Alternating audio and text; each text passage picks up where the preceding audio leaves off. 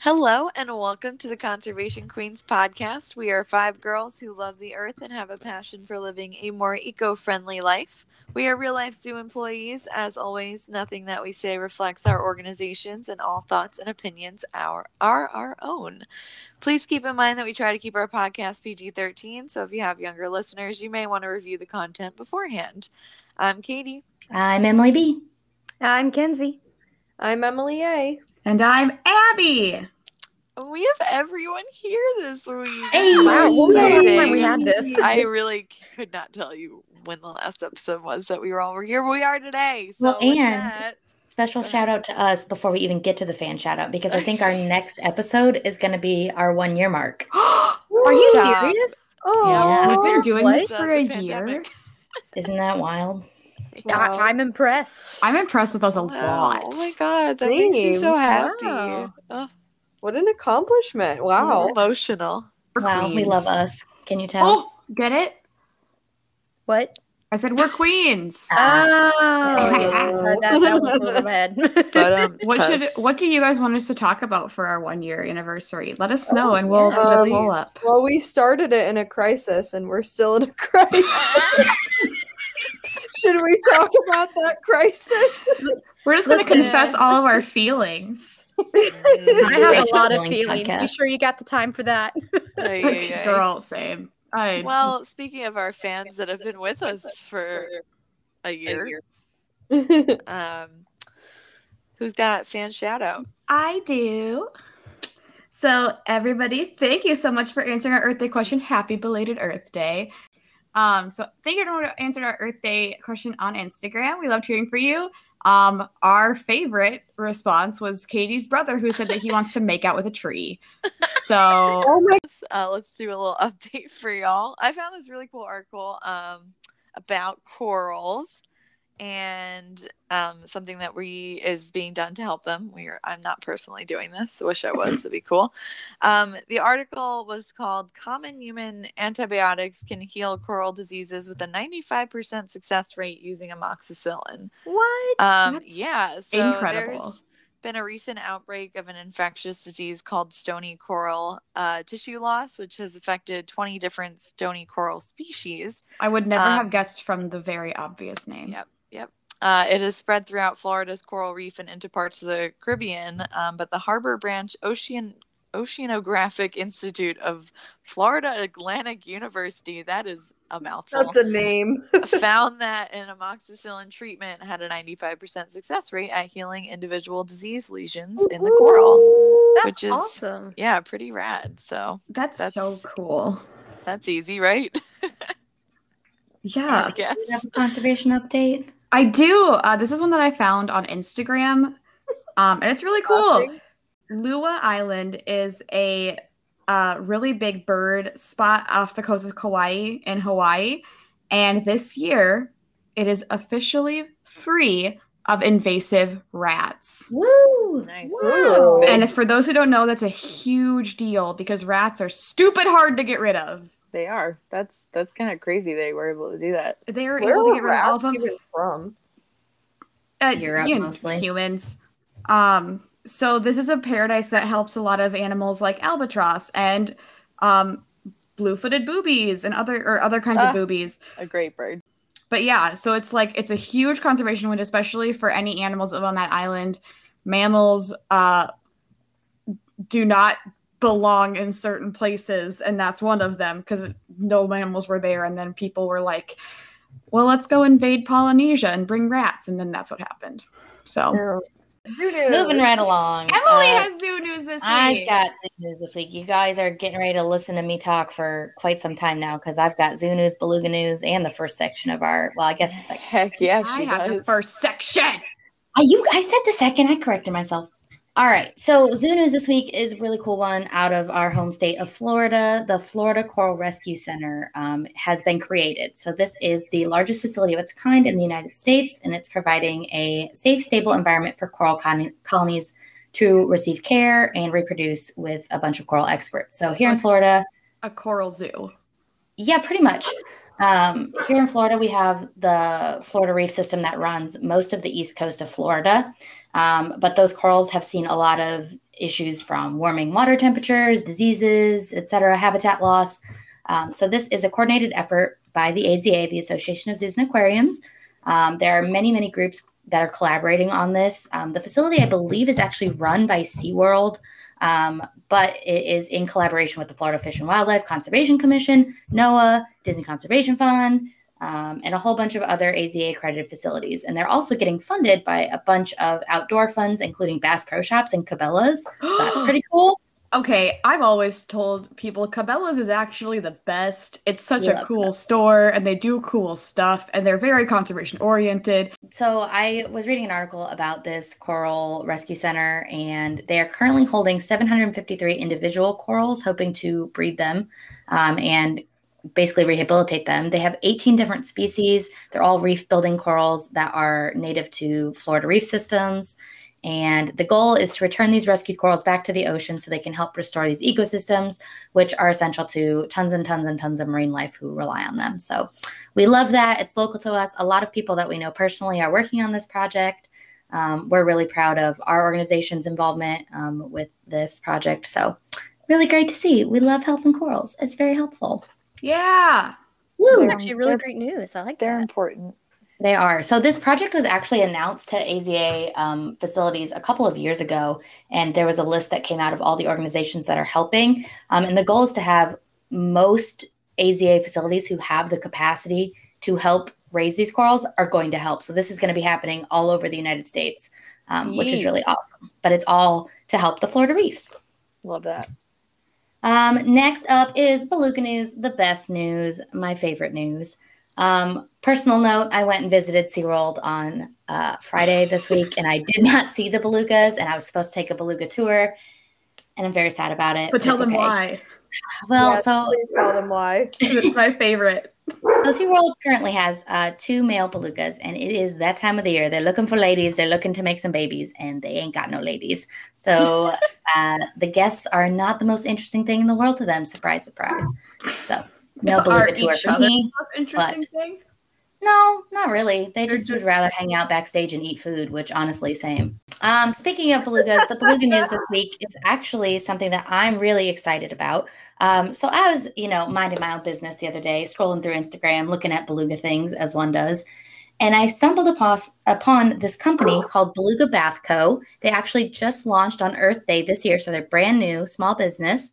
It's this couple who lives out in Connecticut, and they wanted a way to support whale conservation. So they were like, let's just make a product and give some of the money to the Ocean Alliance, which does a lot of work with different whales, but including beluga whales. Incredible. So again, their company's called Beluga Bath Co. And I reached out to them because I was like, yo, you guys are right up my alley and right up this podcast alley. So can I talk about you because you're amazing?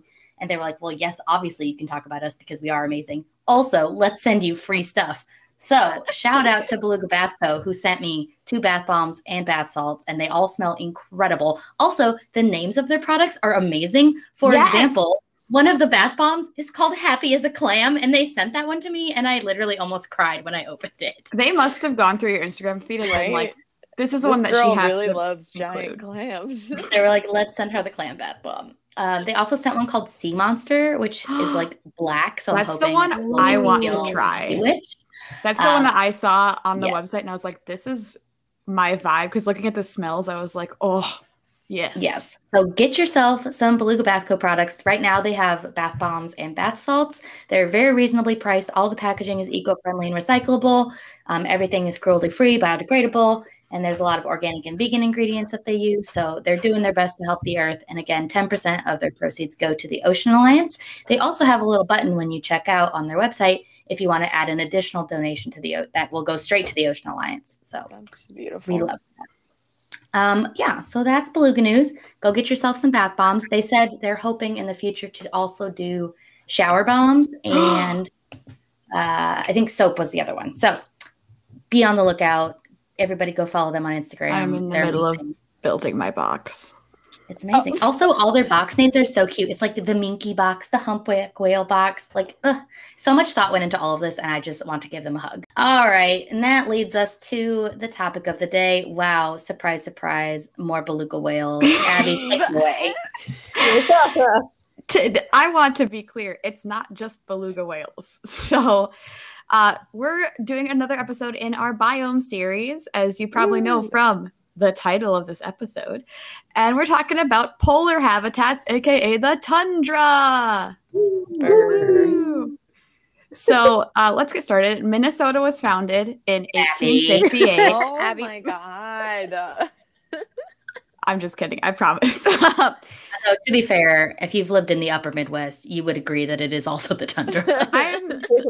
There is actually, when I was doing research for like what biomes we were going to cover, there was some argument that coniferous forest belongs in the tundra biome, which would mean most of Canada and part of Minnesota was part of the tundra.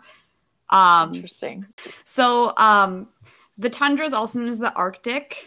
They're slightly different. Tundra is more like a little bit scrubby, and the Arctic is truly a cold desert. So if you guys remember our desert episode, we talked about how deserts receive less than 10 inches of rain every single year. The Arctic is like that. They do not get more than 10 inches of precipitation every single year, so they are considered technically a desert, which is crazy because they're cold and they have snow, but a lot of it is packed snow.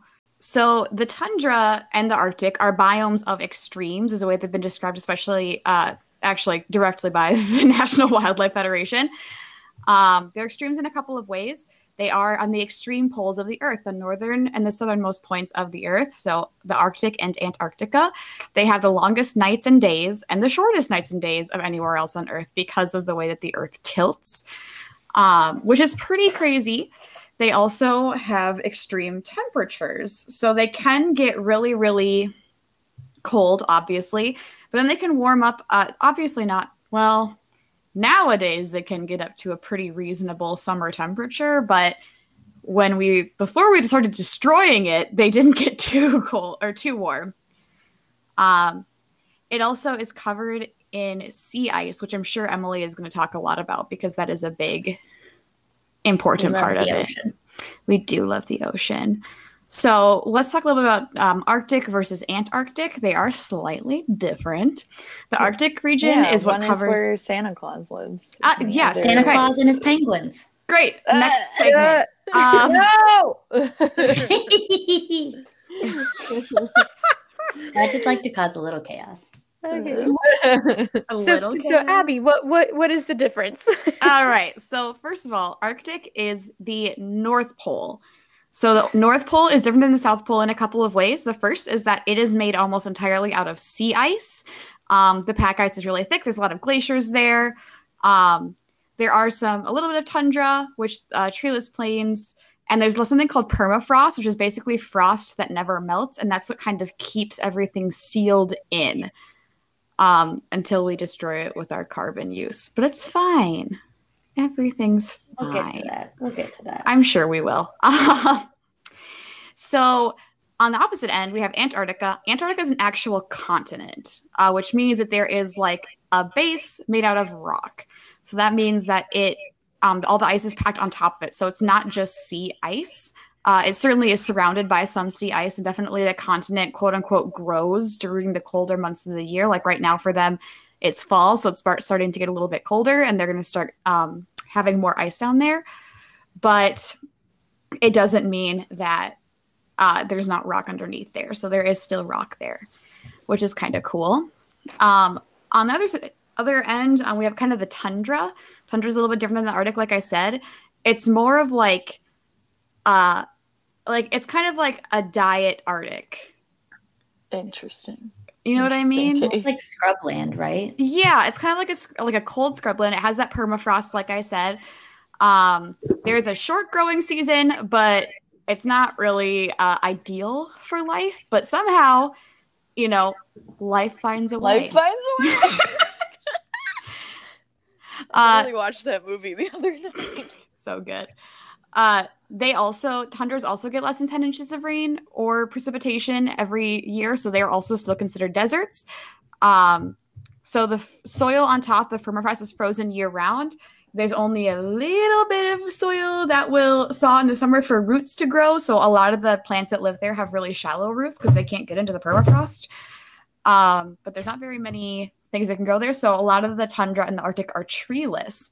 So if you're thinking about like up north at the North Pole where Santa Claus lives in all the pine trees, there ain't no pine trees up there. It's just ice. Just ice. That should And be there's no its, like, penguins. Slogan, like "Welcome to the North Pole." It's It's just ice. Like I said, Minnesota was founded in 1858. That's just the little sign that greets you when you get there. Yeah, welcome to the North Pole. I don't know what you expected. There's no penguins here. There are no penguins here. One of the major misconceptions about the Arctic is that there's penguins there. There are not. There are puffins in the Arctic. We love puffins. Yes, they're great. So puffins and polar bears live on top. Penguins live on the bottom. And Emily in would say Antarctica. that puffins also live on top in our hearts, and penguins live at the bottom of our I hearts. 1000% agree with this. You know, statement. tomorrow is like Penguin Awareness Day, so maybe tomorrow we can stop the penguin hate a little bit because I love them. No, I love penguins too. We Emily decided- did that one episode. What was that episode even about? When you talked about how puffins are better than penguins? Honestly, I It don't was a even bird remember. episode. We talked about It Yes. birds was the not bird being episode. real. Okay, yes, right. The last thing I kind of want to cover about the Arctic and the tundra is a phenomenon that we're pretty sure is real, called the Bering Strait crossing. So something that Emily mentioned, and it's super cool. But we're also not Pretty sure. We're pretty sure that Yeah, that we're was a pretty thing. sure it happened. Although Wikipedia just call it hypothetical. Well, Wikipedia doesn't know what they're talking about. That's also true. So basically, thousands of years ago, there was a land bridge between Russia and Alaska. And what's cool about that is a lot of the animals that lived, life originated, we believe, in Africa. It spread from there. Between Africa and South America and North America, there's a big old ocean. So you're like, how did people get there? Well, number one, the continents were connected. But number two, a lot of modern animals. You're talking about humans. Or you're talking about, modern animals. No, as modern well. animals, yeah. So modern animals, they were supposedly able to cross from Russia to the Modern day Alaska. modern-day right? Alaska through this little bridge. And now there is like talks about making like a human-made bridge there. Oh, that's dumb. With railroads or Mm. a giant underground tunnel. I have concerns about construction. I have several concerns about a lot of things with this, but Well, my main concern is how are they going to build anything across the Bering Sea? Yeah, that really? is not friendly Have you seen climate. Deadliest Catch? No, thank you. there's this land bridge. So that's why we think a lot of the animals that live on like Russia's Grizzly Coast kind of match up with Alaska. Actually, at the Minnesota Zoo, we have an entire trail about it. So that's where I learned a lot about it. Grizzly bears are found in both regions. Sea otters, Amur leopards. Well, Amur leopards are just in like the Russia area, but like potentially could have at one point been there. So it's just really kind of an interesting thing to think about. And it led to a bunch of animals now living and being native to the United States. So that's really cool. We do Neato. love that. So we love that.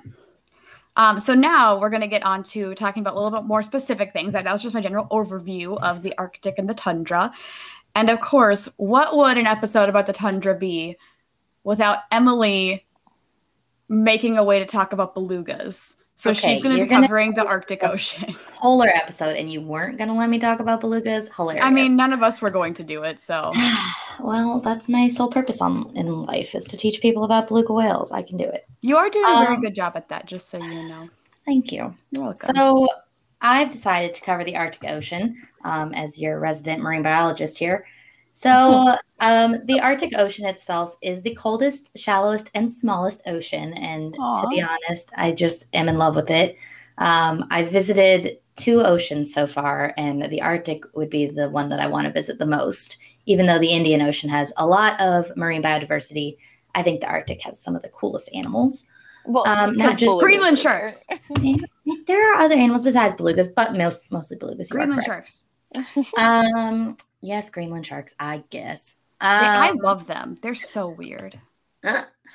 So this Arctic Ocean, it actually has the lowest salinity of any ocean. So that's pretty neat. It's because of the abundant fresh water that's stored in the pack ice and the glaciers that are up there. So all of that is constantly feeding into the water, which makes the salinity a lot less than other oceans.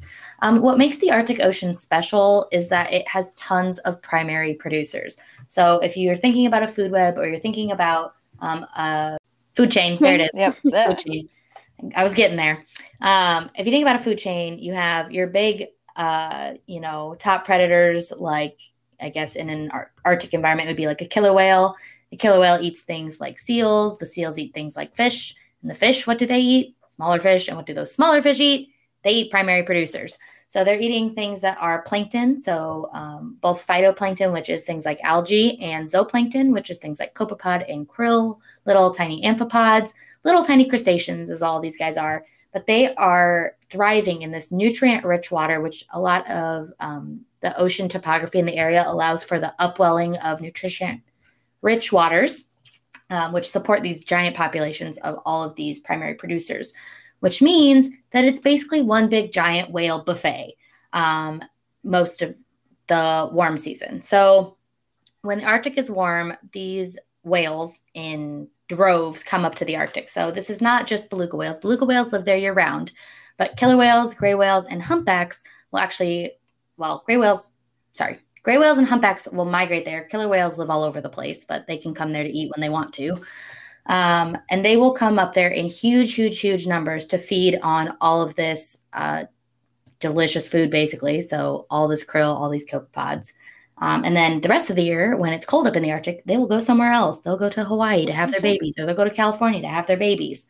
They have a winter and a summer home. They do, and they are living their best lives. They're bougie. They are. So belugas and narwhals are actually the only cetacean species that live in the true Arctic year-round. Killer whales will live in the surrounding area year-round, but belugas and narwhals truly live in the Arctic year-round. They have tons of adaptations to help them live in that icy environment. Narwhals, I just wanted to throw this out there. Narwhals, their giant horn, it's not a horn, it's a tusk, which means it is a tooth. And fun fact, some narwhals have 2. Crazy, because both of their teeth just say, I'm going to be a tusk, and then they just both are. Because don't they like... narwhals, actually, we didn't know the reason that they had tusks for a long time. People just kind of thought they would fight each other or that they were spearing their fish with it. That's not it. They actually use them. They vibrate them, and they can either stun fish with them, or we think it's partially communication-based. So that's pretty wild. They've got a radio antenna. They really do. Or Narwhals a laser. Narwhals and belugas have also been known to adopt each other into their groups, which I think is really cute. They're both great friends. We love that. Mm-hmm. Both of these animals have very small pectoral flippers, which allows them to be really maneuverable in this environment. They also have no dorsal fin, which means they're not losing any heat through there, and they're also not hitting it on the ice. And they're also pretty chubby because they have lots of blubber to keep them warm, and we love that. Both belugas and narwhals have really great echolocation, and that is so that they can find all their food in this very dark, very icy, very confusing environment to live in. But they're thriving up there, mostly. We'll get to... Mostly. Not all of them, but mostly. Most beluga populations are actually considered least concern. The beluga population that we talk about a lot is the Cook Inlet population, but we've covered that extensively, so I won't go into that. Other animals that live in the ocean up here, we've got walruses and other pinnipeds, so lots of seals live up in the Arctic. Again, these are really nutrient-rich waters, so they can support these big, sexy megafauna, as we like to talk about. Polar bears are a big, obvious one. I'm sure we're going to talk about them a little bit later, but I just like to mention them here in the ocean section because polar bears are, in fact, a marine mammal. A marine mammal is any animal who gets their food from the ocean, and polar bears depend on the ocean for their food. So polar bears are a marine mammal. Blow your mind. Also, No, marine mammals is pretty much whales, dolphins, sea otters, polar bears, and Sea lions. pinnipeds. Yep. And seals. Yep. We talked about why everybody's there because there's lots of fish to eat. But let's talk about something that I don't know if you guys are aware of. It's called polar gigantism. This is the wildest thing this in the is world. so cool. Oh, tell So me. when I was a poor, pathetic undergrad at the University of Hawaii, and in my first marine ecology class, we did there was a whole lecture on marine gigantism, and I have those images burned into my brain because let me just put it this way. So I've already told you that the Arctic and Antarctic waters, they're very nutrient rich, which is why we get lots of megafauna there. But the water's really, really cold, which means you have to conserve your resources. It also means there's actually a lot of dissolved oxygen in these areas, which allows these animals that live there to get ginormous. So I don't know if we've talked about this, but animals that live towards the equator tend to be very small, and animals that live towards the poles tend to be quite large. So, for example, you get these huge colossal squid. You get anemones that are the size of a kitchen table. You get crabs, spider crabs that are as big as a car. This is the stuff of my nightmares. Sea cucumbers that are the size of a loaf of bread. You get jellies that are literally the size of a car. That's my nightmare. That is my nightmare. Wild. The largest Giant jellyfish in the world do live in the Arctic. I want to go in a submarine there. Is that Emily talking about the Arctic, or is this is both? You said this polar. is both. Polar gigantism happens at both. I was primarily talking about the Arctic Ocean earlier, but now I decided I would talk about polar gigantism. I actually know someone that is going to be living at the Antarctic base. I heard about that, and I'm pretty so soon. jealous. Yeah, I have a friend who's been there twice, and I'm the most jealous of her. Katie, you rock. My friend Katie, her job is to control a bunch of little tiny ocean robots that are constantly checking just different nutrients in the water, essentially. But she's been to Antarctica twice as part of her research, and that's fun. She's just living the dream, truly. But so deep sea gigantism, we think it's because of the colder temperature. So these animals are basically hoarding their resources, which makes them larger. Food is more scarce, so the larger you are, the better chance you have of finding food. And then reduce predation pressure, so you can get bigger because no one's going to eat you before you get big. And then increase dissolved oxygen, which allows these animals to basically be more efficient. So it's freaking wild. There are some sea stars that are huge too. Lots of invertebrates exhibit deep sea gigantism, which is wild. So you look at an anemone on a coral reef, very warm, shallow environment where there's actually not a lot of nutrients there, not a lot going on in the water itself. Those animals are really small. And then you get to the Arctic and the anemone is, like I said, the size of your kitchen table. It's crazy. Jeez. There's more space because there's less animals. It's true. So, like I said, and the big megafauna, they're not eating a lot of this stuff. They're eating fish. So belugas are kind of the exception. They do eat a lot of crustaceans as well as narwhals because they do live there year round. But the migratory animals like the gray whales, the humpback whales, they're eating all these big populations of copepods and krill. So with that, that's really all I got. Like I said, polar gigantism does occur both in the Antarctic and in the Arctic. So that's pretty neat. But I think with that, I'm going to pass it on to Katie, who's going to start covering land animals. Good job, Emily. That was good. Yeah. I never heard of polar gigantism before, so now I'm really excited. I learned something new. Thank you. I was going to say, go Google the stuff of your nightmares. It will be. Now we're going to travel to the fluffy and feathery friends of the poles of the North and South Pole. And feathery being the best friends of the North and South Pole. Let's not get ahead of ourselves here. So there's no primates there. But they do have some cool stuff. In the Arctic and the Antarctic, the wildlife in both these places have some pretty special adaptations that enable them to survive in very icy and very kind of changing environments. So some of those animals, like Arctic foxes, polar bears, and caribou, have something called hollow hair traps. Yes. So hollow hair that traps air, which provides them with insulation, which is really crazy. One of my favorite things adding on to polar bears is the fact that they have black skin, which actually enables them to soak up as much of the sun's rays and heat as possible, but their fur is almost transparent. So obviously they have a lot of fur too. And because it's almost transparent, it appears white due to the reflection of sunlight and then the snow, reflection off of the snow as well. So that's kind of crazy. I actually got to see when I was a lot younger polar bear fur underneath a microscope. And It's fascinating. You could see how it was totally transparent. It was actually at SeaWorld, I think, when they used to have polar bears. And I did like a backstage tour there with my mom, and I remember we got to do that, which was really cool. Other animals will actually change color with the seasons to blend in with the changing ground cover.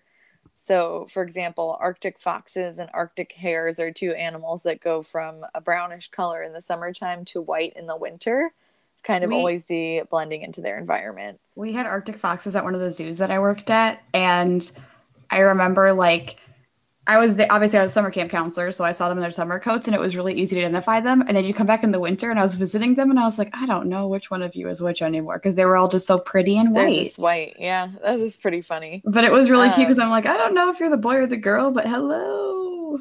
So those were some like Arctic foxes, Arctic hares, polar bears are some of the big ones that people usually think of when it comes to those Arctic animals. But I mentioned caribou as well. Now, did you guys know that caribou and reindeer are the same thing? Yes, it's one of my biggest pet peeves when people don't get that right. So in Europe, they're called reindeer only, but in North America, they're called caribou when they're wild and reindeer when they're domesticated. I have a funny anecdote about this. Sure. So again, when I was a zoo camp counselor, we had caribou at one of the facilities. And but did you have caribou? Did you have reindeer? I mean, they were probably reindeer. Let's be real. We weren't like, we're gonna go get the wild ones. We were like, yeah, this farm has them. We'll take them. But so we had them, and I was asking like these. I think they were fourth graders. I was like, are these? So does anybody know what the difference between caribou and reindeer is? And a kid raises his hand, and he says, yeah, caribou is what my mom drinks in the morning. Like the coffee. Yeah, because in Minnesota, there's a coffee chain called Caribou. That should have been where I led. In Minnesota, there's a coffee chain called Caribou Coffee. And so he raised him. He's like, Caribou's what my mom drinks in the morning. And it took me a second. And then I started laughing. And I was like, well, you're not wrong. Yeah. Yeah. The famous, you're not wrong. But also. Well, caribou are very well adapted to not only the cold, but also traveling long distances. They migrate further than any other terrestrial animal, as much as 5,000 miles a year. Would love to get one of those step counters on a caribou. I wonder if anyone's done that. I think that would be great. Them and wildebeest, I would love to see. So they migrate very, very far to kind of follow vegetation because that's what they eat. And especially in areas like in northern Alaska, as you're getting into more of that Arctic area, Arctic regions, that's not going to be trees. It's going to be a lot of moss and low grass or low bushes and things like that. So very interesting. Some other notable mentions in the Arctic, you have Arctic wolves, moose, muskox, wolverines, lemmings, and ermines. Oh, muskox are so weird. Yeah. If you've never seen an ermine, by the way, please look it up. They're like little snowy weasels. They're very cute. That's what they look like. I know. Like, I'm just laughing because like so cute. That's exactly what they look like, but I've never like thought of it described little that way. Snowy weasels. There's your snowy weasels. They're also called a stoat, SOAT. Oh, they're also called short-tailed weasels, so they are weasels. Oh, well, look at that. But yeah. Katie, you did it. I'm really proud of you. And they also are one of those animals that changes colors. So in the winter, they're fully white to blend in with the snow. But in the spring and summertime, the top part of their body changes to a brown color. So fun stuff there. They're so cute, right? I love them. Moving on, though, to birds of the Arctic region. There are huge populations of migratory birds that come to the Arctic in the summer to breed. America's Arctic, which is going to be in Alaska, the northeast corner of Alaska, includes the 19.6 million acre Arctic National Wildlife Refuge. This protected area alone is home to more than 200 bird species, which migrate to the refuge to breed in the summertime. This is as many as 300,000 snow geese visit the coastal plain each fall to feed on the tundra, which is crazy. I need to go birding there. Yeah, that would be a pretty insane place to go birding. I would would literally just assume, sit though, there. it's extremely remote. I listen again. Minnesota was founded in 1858. I think I could do it. Oh my goodness! So, there is one bird I want to mention though, and it's kind of going to lead me into Antarctic animals as well. And this animal is called the Arctic tern. Oh, these guys are crazy. Yeah, TERN. They seriously are. The more I read about them, the more my mind was blown. They're a very special bird that lives in both the Arctic and in Antarctica at different times of the years. So they fly. Live in both. Yeah. They fly nearly 56,000 miles every year. So they stop over in an area of high productivity in the North Atlantic for about 25 days when flying south from the Arctic back to Antarctica. It takes them about 3 months on the journey south, but only around 40 days to fly back north again, mainly due to the strength of the winds. Insane. Who's yelling? Is that a kitten? That would be Azumi. She's complaining again about her sweater. Sweater now. That's funny. Oh my god. So cute though. That's totally staying in here. I promise I love my cat. I love her so much. But yes. Ma'am, you can move just fine. You're throwing a hissy fit. I know. I stuck. Oh. Well, anyways, so these Arctic terns, this is a little kind of fun little fact. So, as Emily mentioned earlier, the Arctic and Antarctic both have 24-hour daylight, 24 hours of sunlight in midsummer, and the Arctic terns are in both places in midsummer, so they are probably the animal that actually experiences the most daylight of any on the planet. That's crazy. Yeah, like dang, they must just be really happy birds, with all that flying. The happiest birdie that ever was.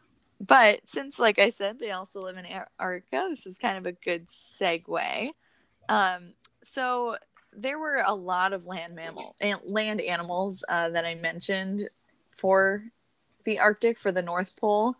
Land animals are much more easily able to travel to the North Pole, unlike in Antarctica, where animals must be able to swim or fly over hundreds of miles of frigid and storm-prone ocean. Or just not migrate. Yeah. So it's just not as easily accessible as the North Pole. So in the South Pole, you do not have nearly as many mammals down there. You got seals and you got whales. And that's pretty much it. I suppose I should have mentioned that. And it's because, like, in the North Pole, the ice freezes over, so you're able to get to the North Pole. Yes, exactly. During the year. Antarctica, even, like, the closest thing to it is the tip of South America, and there's not, like, any ice bridge that forms there. And that's not even super close. No, it's not, but, like, that's the closest. Yeah, exactly. So that's why it's a lot more difficult, which is why you don't find nearly as many animals in Antarctica as you do in the North Pole. So like I said, mammal-wise, it's really just going to be your seals and whales. Bird-wise, though, you do have quite a few, namely those penguins. Yeah, a lot of penguins down there. So they're going to be your big bird. But then you have an even bigger bird, technically. You have your albatrosses, which is the one I want to mention. Yeah, albatross are really awesome. They're actually one of my favorite birds, probably. The largest albatross is the wandering albatross, is what it's called. They actually have the longest wingspan of any bird on the planet. they are a little unusual in their breeding system. They're monogamous, so they mate for life, which is really precious. There's that one. There is. Isn't there an albatross couple that they've been like tracking for 70 years 70. or something? Well, I think they think that she's 70 years old. I don't know if they've been tracking her for that long, but I think that was like her estimated age. Yeah. I gotta look more into you that. keep talking and I'll Google it. Okay. So, You know what I really enjoy is that video of the penguins with the standoff with the albatross. And then the one, what is it? The rock hopper penguin is like, get out of here. I was gonna say, I I'll totally protect thought you. they were Adelis because Adelis Oh yeah, it have was that Adelie. kind of courage. And Yes, you they're were right. I don't know if I'd call it usually found courage. okay, they got, I don't know. They got guts. Stupidity. They got guts. Courage and Yeah. stupidity often overlap. And, Yes. and Correct. Adelis are And right in the that's middle of Adelis. that Venn That's- diagram. That's Adelis, absolutely. Okay, so I have your information. Go ahead. It's not a wandering albatross, but she also has her own page on the U.S. Fish and Wildlife Service website, which is amazing. So her name is Wisdom. She's a Laysan albatross, Laysan, Laysan. Apparently, she is at least 66 years old. Mm-hmm. And she lives near Hawaii, so not quite in the Arctic, but still like a stupid old albatross that has been coming back to the same place to lay her eggs for years and years and years. So she probably has great grandchildren that she can like potentially interact with. That's so cute. It's so cool. So I think this might be for all albatross, but basically they breed for life, but they only have one chick every 2 years approximately. And then still some mates will defer breeding beyond 1 year. So sometimes it might be every 3 years. They'll only lay one egg. So they have a very slow breeding rate. It's not the best survival tactic. It's not. When it comes to the wandering albatross specifically, they get that name because they go on really long fishing trips of 10 to 20 days where they can cover over 6,000 miles using barely more energy than when they are sitting on the nest, which is crazy. Because their wings are so long, they kind of are able to glide really low on winds, basically, right? Yeah, so this is like one of my favorite things to tell people because it's crazy. What they do is they can stay in the air for a really long time because they basically ride the current up, so they turned upwind and the wind like shoots them really high in the air and they just glide down when they turn downwind and glide down. Lower. Yeah. And they just keep gliding. So they don't ever like even flap their wings. They also have some sort of adaptation in their wings that allows them to kind of like they're not flexing that muscle in their arm when their wings are expanded. Like there's something they can lock into place almost. They're crazy. They're not expanding that much energy, keeping their wings open. Right. It's like they got some sort of physiological thing that allows them to do it for a long time. And it is, I don't know. They're insane birds. Just overall a really cool bird that lives down in the Arctic. Like I said earlier, wandering albatrosses are the largest species of albatross, and they are considered vulnerable. But there are other species that are either threatened, endangered, or critically endangered. Many populations are in long-term decline as a result of losses from longline fisheries, so they get entangled very often when they're fishing or diving to get food in fishing nets. And again, they have such a slow breeding rate that it's hard for them to recover population that's lost. So cut your fish. Well, no, don't cut your fishing line. Reel it in, baby. So that's your recap on animals and the poles. Thank you. Wonderful TED Talk. Thank you, Katie. Yeah, Amazing. Fabulous. Can you imagine if we got to give a TED Talk one day? That'd be so Well, speaking of animals, I'm going to talk about animal crossovers. Speaking of animals on this show where we talk about animals. Well, you were just talking about the pole. I know. Yeah, fair enough. But you're not wrong. So, Prisleys. I'm dead. First of all, why did they call him a Prisley? I mean, I guess there's no other better way to go for it. You're gonna have to expand on that for Yes, those if you people who didn't do know not what know a- what a Prisley is. Yes, it's a grizzly bear and polar bear hybrid.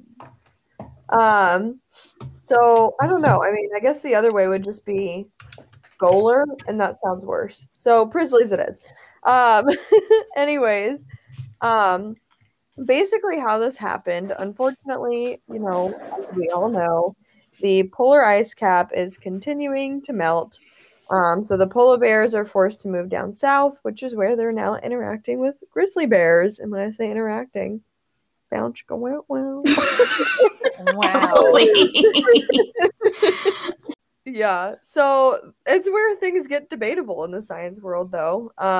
One of the ways that animals are defined as a separate species, in case you didn't know, is that they cannot mate. So this makes it confusing because polar bears and grizzlies can Isn't it mate. that their offspring can produce? Yeah, it's if they have viable offspring. Well, they still So, can. because like there's plenty of different species that can reproduce, like can mate, but their offspring is either not viable Right. or their offspring cannot produce offspring of their own. Right, so that's another type of speciation, is when you have geographical separation. Yes. So polar bears and grizzlies have had geographical separation. However, they are moving on their own. So this is where things get a little bit confusing because what we know as them being separate species is now making that a blurry line where we're not sure, to be honest. But they don't have any physical ailments either. And if you look at them, they kind of look like the same. It just looks like a cream-colored bear. They're very pretty. Wait, are you serious? Yeah, They're just like lighter colored grizzly bears? Yeah, I think they're also called Kodiak bears and spirit bears, I believe.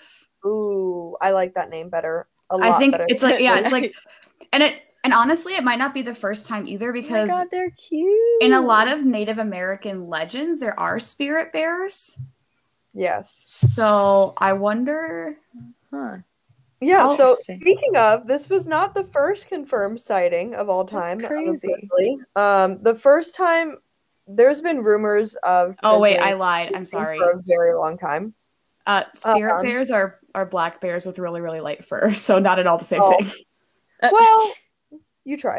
This isn't something new. Like, Prisleys have been around for a long time, and there's been rumors of them for a long time. But the first time that it was able to be confirmed was in 2006. Someone who was hunting for grizzly bears shot one, and then he realized that it looked like a weird color, and then submitted it for science. So this is what has led scientists to believe that they might actually, which is pretty interesting.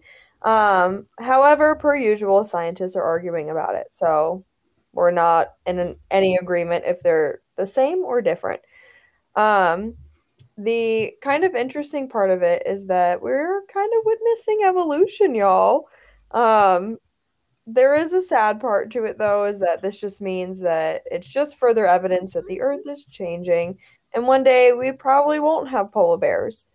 But even though this hybrid is fertile and survives well, for it to continue to be its own animal, thousands of more years of adaptation would have to occur. So it's still a hybrid, y'all. It's not, we're not like actual evolution. It's just new bear. New bear unlocked.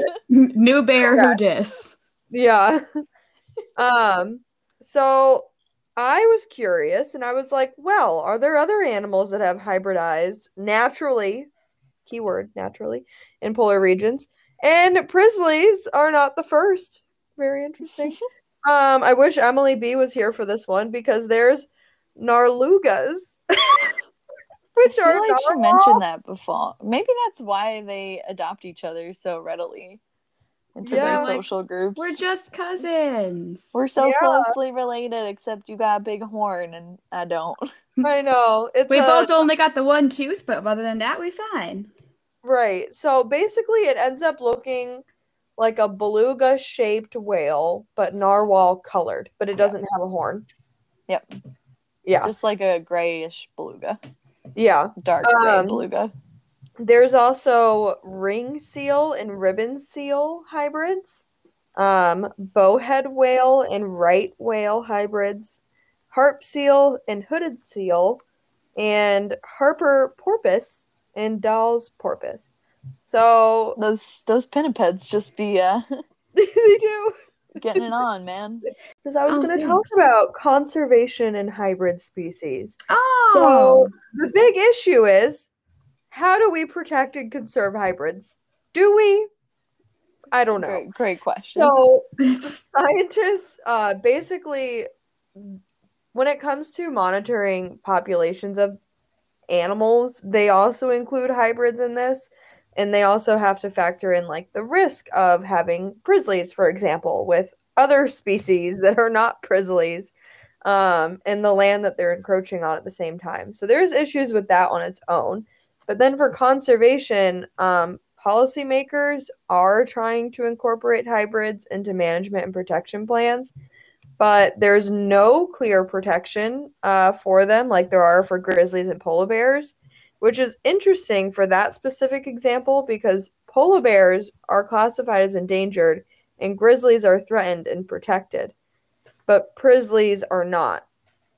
So they're not in the Endangered Species Act, and they don't have the same protection, so the lines are really blurry about I like feel like really one it's thing for about one. protecting the other two species. Yeah, You know, like, because that's the whole reason they're there in the first place. right. I mean, So it's like the land that's around them, right? Like we always say, like when you donate to lions and help save lions, and you're like, well, you're really saving lions and everything else in that same area. So it's the same kind of thing with this. Is if we allocate protection to the area that these animals are in, we're going to not only protect them, but also their buddies they just like to hang out really, really closely with. well, the issue is that like the individuals are not protected. So like if I was a hunter and go to hunt a prisley, the line is pretty blurry. Right. Yeah, that's gray area. Right. So that's what the conservation about it. I did want to add, if anyone was curious about how this happens, basically animals can hybridize when they have the same number of chromosomes and belong to the same how do you pronounce that? Genera? Genre? Genre? I like music genre. I like genies. Amazing. Okay, well anyways, you get the point. So I that's did steal that from Keeper Chat, but I think it's fine. Okay. So now that I talked a little bit about conservation, Kenzie, you can like really go in on this. All right. This is what Kenzie's been waiting for. Buckle up, everybody. Hashtag eat the rich. Well, we'll get into that later. So we've covered. All right, so we've talked about the polar regions, we've talked about the animals, the geography, and we've also mentioned some of the conservation actions that you can take. Well, we're going to dive a little bit deeper in there. What are the big issues facing threats to the polar regions and the tundra? So the two biggest ones, and they're very much interrelated to each other, is oil and gas development and climate change and loss of sea ice. So there is lots of untapped natural gas and oil up in the polar regions, especially along the seafloor beds. And during the Trump administration actually allowed for oil drilling to be permitted within the National Wildlife Refuge in the Arctic. Bad move. Bad move. This is why voting is important. We'll get into that. We did it. It hopefully can be reversed. Yeah, I mean, obviously, our infrastructure is very much geared toward fossil fuels, so it's not something we can quit doing overnight.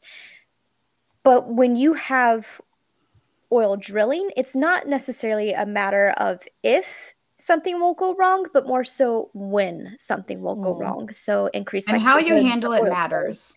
Yes. Right? Yeah. So companies definitely have a really big responsibility when they go into that, because sometimes some good can come of it.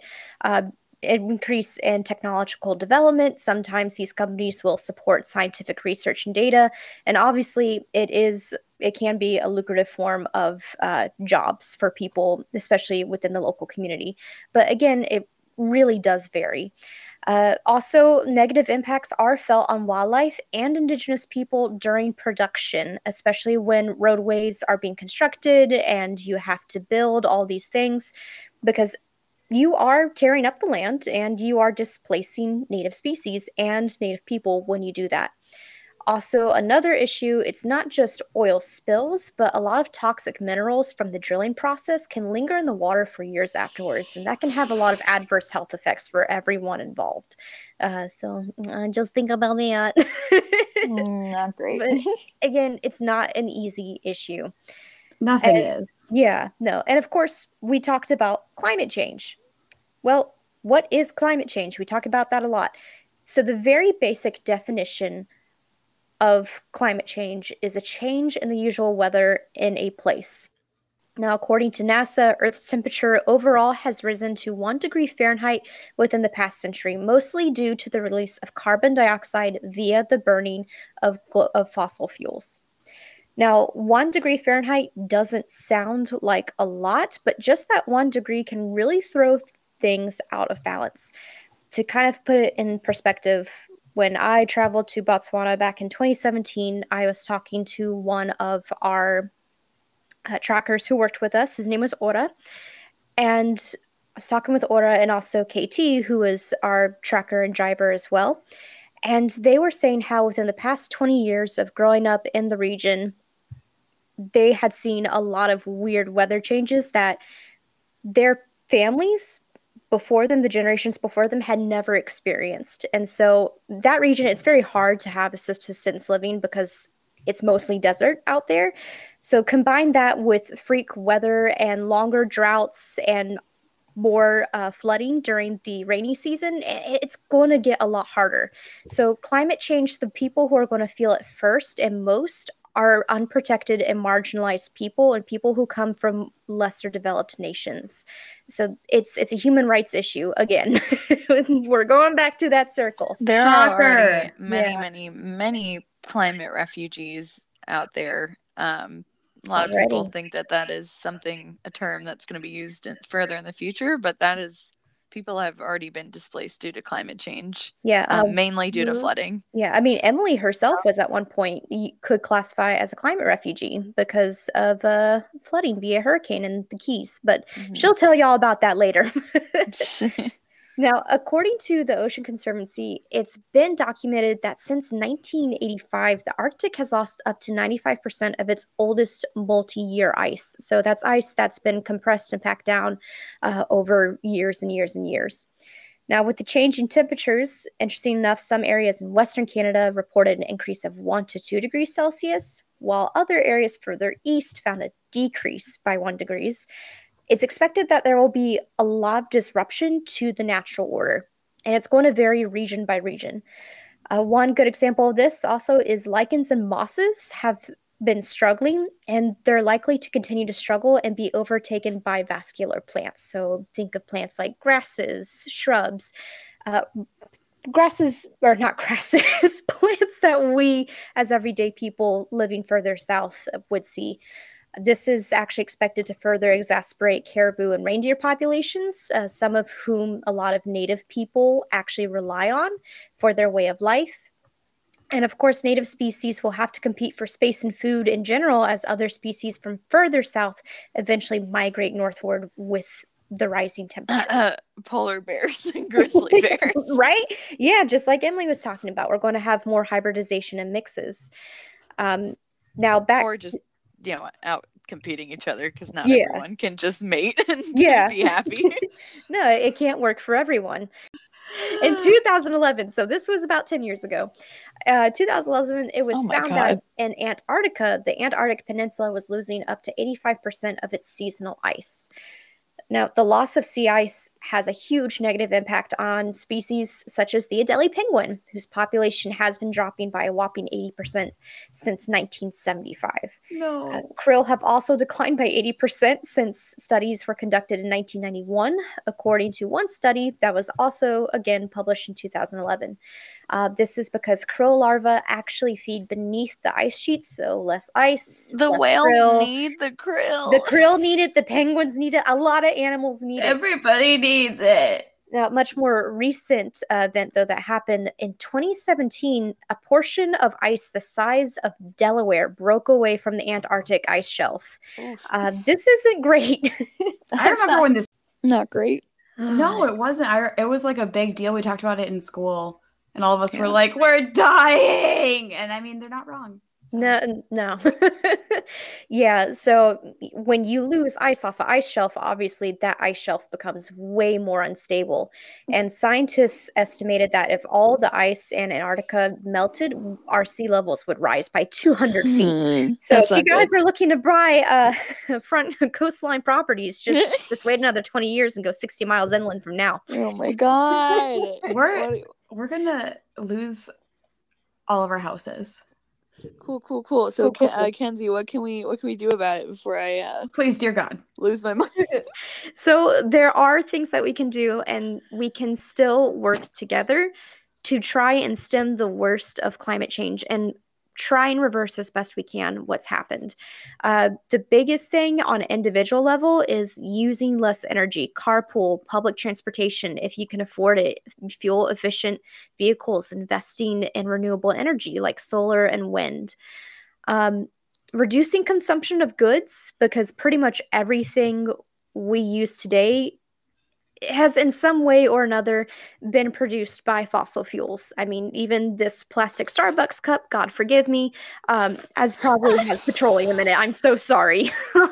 Wow, it's your fault that the ice is melting. I say reduce consumption, and what do? I'm a consumer. No. This is a good point. We live in a capitalistic society. What do you want? This is a good point, though. No, actually, this is like such a guilty thing that we are not perfect people. No one's a perfect person. But if all of us just do like one thing every like week, even if it's like as doing it perfectly, it doesn't take just one person doing conservation perfectly. It takes a million people doing it imperfectly. Yes, and so you're allowed to be imperfect, Kenzie, and you're allowed. I'm like drinking out of McDonald's cup with a straw right now too. So we'll point out, as Kenzie mentioned earlier about eating the rich. Or Emily, I don't remember who actually mentioned it. I know it was definitely Kenzie. Yeah. So yes, while our actions, our everyday actions matter greatly, it's important to remember that the actions of large corporations matter a lot too. Yeah. I have that in my little Google PowerPoint right here. Right, which is where more of like the choosing what companies we choose to consume from and holding companies accountable. That's a big one. Yep. Is really important. So reducing consumption of goods wherever possible. Donate to research and conservation efforts when you can. I know for me personally, when it's my birthday or it's the holidays, people ask, Kenzie, what do you want? And I go, donate to conservation. That's what I like. Or my grocery fund. Pick a side. Or both. Or chocolate that supports animals, or other things that support animals. Yes. Sign petitions. That's the great thing about having the internet, is you have lots of access to learning about policies, and you have access to viable organizations that have set up actionable items, including petitions that you can give to corporations as well as your public representatives, which pressure your representatives and the big companies. You got to pressure them. You got to hold them accountable. You got to vote, both at the ballot and with your wallet. # eat the rich for the planet, because if you're not going to tax them, you might as well eat them. Oh my good God. All right, so we got any closing announcements? We do, because literally Kenzie just did the entire Conservation Connection. So so a couple announcements. Again, next episode is our 1 year anniversary, which is crazy. So we'll put a poll up on social media, and you guys can tell us what you would like us to talk about. Should we do the Great Animal Debate Part 2? Which animal do we personally think is the worst? Like, that would be kind of fun. Because I have opinions. And basically done that. No, actually, because like, even though pandas are the worst, I have a hatred for another animal. Oh, okay. It's actually a bird.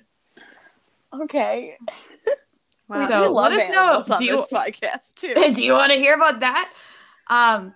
what kind of guests would you like to have? Do you want us to talk about sustainability, animals, weird niche topics? So give us suggestions. We'd love to hear them.